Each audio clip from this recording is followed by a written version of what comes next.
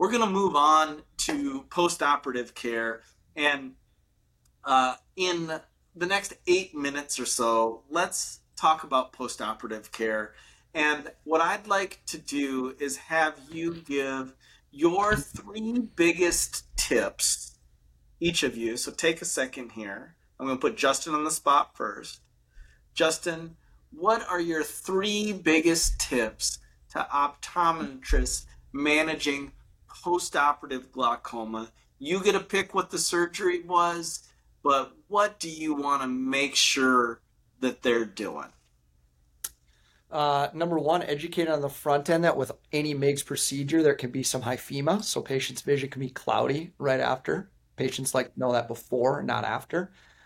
Two, just leave them on their glaucoma medications for about a month and get through that kind of first month with steroid spikes, those types of things. And then educate patients that it could take up to 3 months before we really know what their true pressure is going to be. Great. That was concise. Lori. I would say my number one pearl is post-operative precautions. I am extremely strict with this, even for stents, and it saved me a lot of heartache. So the first 24 hours after a stenting or a cutting MIGS, I think is really crucial that the pressure doesn't drop. So I counsel patients that first night to even sleep upright. Don't do any bending at all, even getting out of a recliner, things like that. You need to be really careful. And I think it's really reduced hyphema rates for me to really be strict with them at that first 24 hours. And then at the 1-day appointment, if they were looking good, I typically kind of move them back to more cataract type precautions. Okay. So that was one, but I'm going to push back on you. I don't do any of that. No? No, I'm like, life's for living. Go live your life. Maybe, don't jump out of an airplane or do cartwheels the first day after surgery, but it's 24 hours and there's no hyphemas afterwards. But so I feel okay, good. Keep going, push back. So for me personally, I hate dealing with hyphemas after MIGS. And so I'd much rather, yeah. So to be fair, it's even more. Especially these patients who are signing up for a premium lens, they're expecting a rapid visual recovery.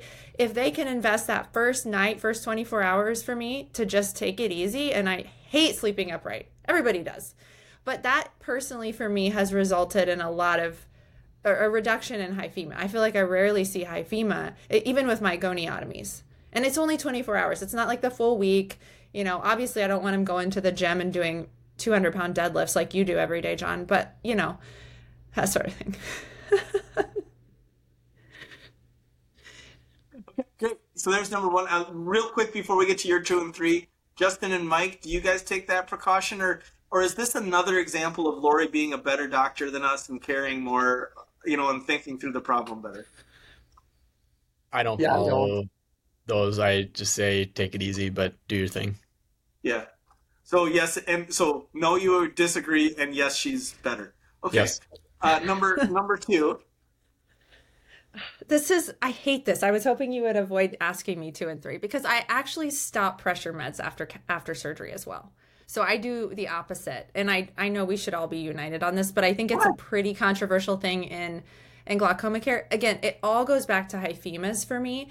If their nerve is not sick enough, or if their nerve is healthy, let me not do a double negative. If their nerve is healthy enough to tolerate a pressure spike, I'd much rather them spike up a little bit at their 1-week appointment where we're going to be seeing them, or somebody will be seeing them anyways, than deal with a hyphema. And so I feel like if you let that pressure run a little bit higher, their reflux for hyphema and that causes hyphemas is less likely. So I go the opposite. I stop pressure meds. If they're high and I can avoid adding back a med, I just start their steroid taper a little faster. And then I wait as long as I can to put them back on meds. It just works better in my brain this way rather than tapering them off later. And I'm actually in the minority on this. Yeah. Do you stop blood thinners for MIGS? If it's an over-the-counter, like not doctor-prescribed aspirin or vitamin, I do. I tell them to go off of it. Why not make it as safe as possible? What about doctor-prescribed warfarin? What is the new one called Xarelto? Yeah. Do you stop those? Uh, I try to. If I really, really want to do like a cutting mix on them, like a goniotomy, I will try to stop them. If they cannot come off of their blood thinners at all, I will still consider doing a 180 goniotomy, but like a 360 goniotomy, no way. Got it. Justin, Mike?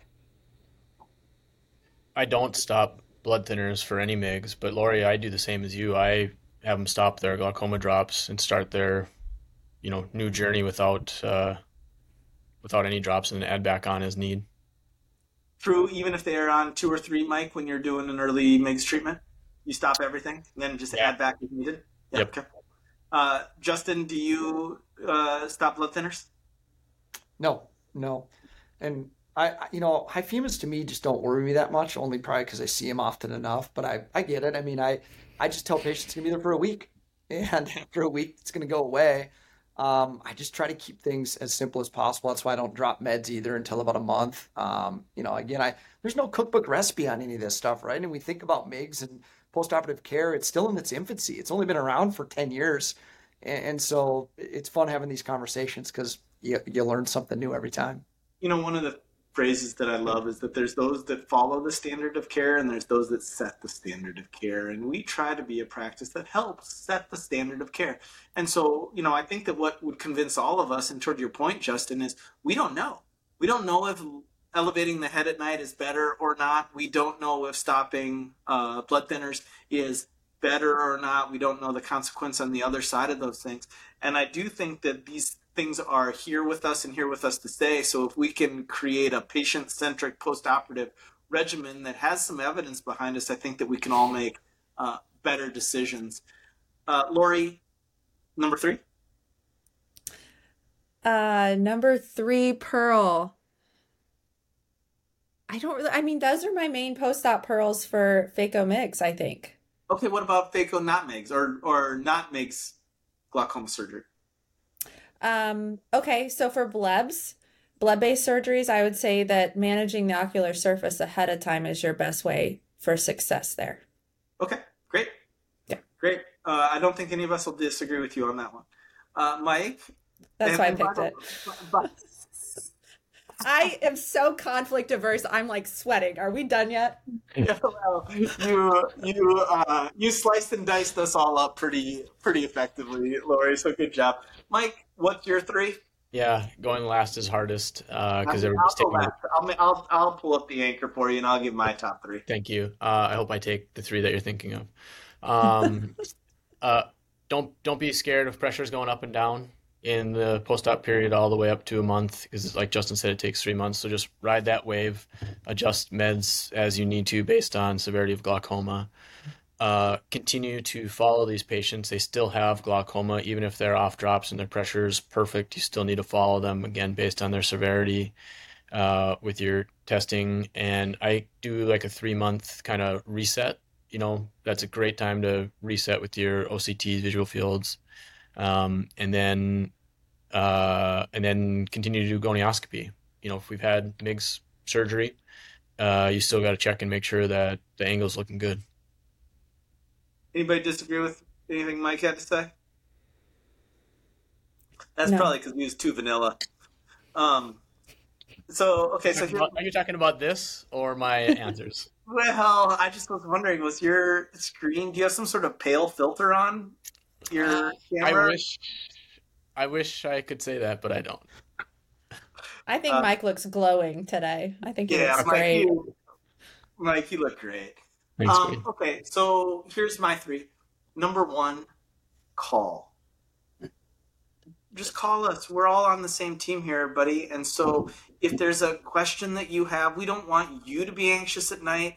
We don't want the patient to be anxious at night. And of course, we all want the best outcome. So don't hesitate to call any one of us that were involved in the care to make a decision. Number 2, bleb-based surgery. There is a window where we can rescue blebs that can go away as that bleb starts to scar down. And so be looking for lowering of that bleb, vascularization of that bleb, redness, eye pressure going up, and call. or send a picture, because we just did this big glaucoma surgery on these patients, and we really want to give that surgery every ability to survive. And then last is a little bit of a variation on what Mike said. We as humans aren't great at preventing vision loss. Primary care doctors don't get gift baskets from their patients because they put them on a blood pressure med and save their life because they don't know that it did. And we don't get baskets from our patients for putting them on an IOP lowering med. We get baskets for taking out their cataract or doing their cornea transplant because we made their life better. And my point here is that a lot of these are combined with cataract surgery, and patients see better maybe than they ever had in their whole life. And their tendency may be that they always went to the eye doctor just because they needed a new pair of glasses. And that might have gone away. So to reemphasize what Mike said, glaucoma patients need to be followed for a lifetime, and we need to make sure that they're seeing you and us when we're necessary to give them the best care possible. And those would be my three biggest tips for postoperative care. Anybody want to push back on those? Nada. All right, let's give one last thought around the table to everybody. I'll go first, and that is we need to intervene in glaucoma. I'll go even more broad. The right question to ask yourself is, what would you want if it was your eye? That takes into account everything. Our job as doctors is to keep patients living their best life possible, and their best life possible is not in the doctor's office. So our job is to keep them out there living their life as best as they possibly can. Mike? Same vein, opportunity for cataract plus MIGS surgery in people that are good candidates for refractive cataract and MIGS to, give them independence of glasses if that's something they desire, and independence of drops can really make a difference in quality of life. Lori? I think treating glaucoma is sort of turned into it takes a village. So what I've learned is it's often the referring doc, it's the surgeon, it's the family member, it's the patient, sometimes it's their caregiver. So it takes a whole bunch of people to take care of one person's disease. And so I try and keep all that in mind, especially when it comes to involving the family and decisions. I try and always think of what the patient's like outside the office. Like you said, John, I think, how is my treatment going to impact them when they're not in here? And thankfully, we have all sorts of treatment options now that are a lot less invasive and a lot more patient-friendly and better for quality of life. So it's a little more fun than it used to be to take care of glaucoma, because we can actually make things better instead of just trying to slow down things from getting worse. Justin, bring us home. Yeah, I'll go to the diagnostic piece. IOP matters, but don't let it dictate everything you do. Think of glaucoma like a large puzzle. You have a lot of pieces that you can use to decide on your treatment options. And think about the quality of life of these patients when you choose those treatment options. All right, everybody, this is fun. It's great hanging out with you guys. To the listeners, if you want more, we've got more. Schedule a personalized mini fellowship with us. And what that is a half day where you come, or even a full day. You can get some COPE credits for it. Immerse yourself in hands-on learning, gain insights from all of us. It'll be intense because you'll see all of the patients that we see in that day and the decisions that we have to and get to make, and take the next step towards elevating your own game. And so with that, remember, the world of eye care is ever evolving, and so are we. And so until next time, on behalf of Lori, Justin, Mike, and me, thanks for being with us. And there's a whole bunch of stuff on our website to keep you updated on whatever the newest things are. Thanks again, and have a great day. Love you guys.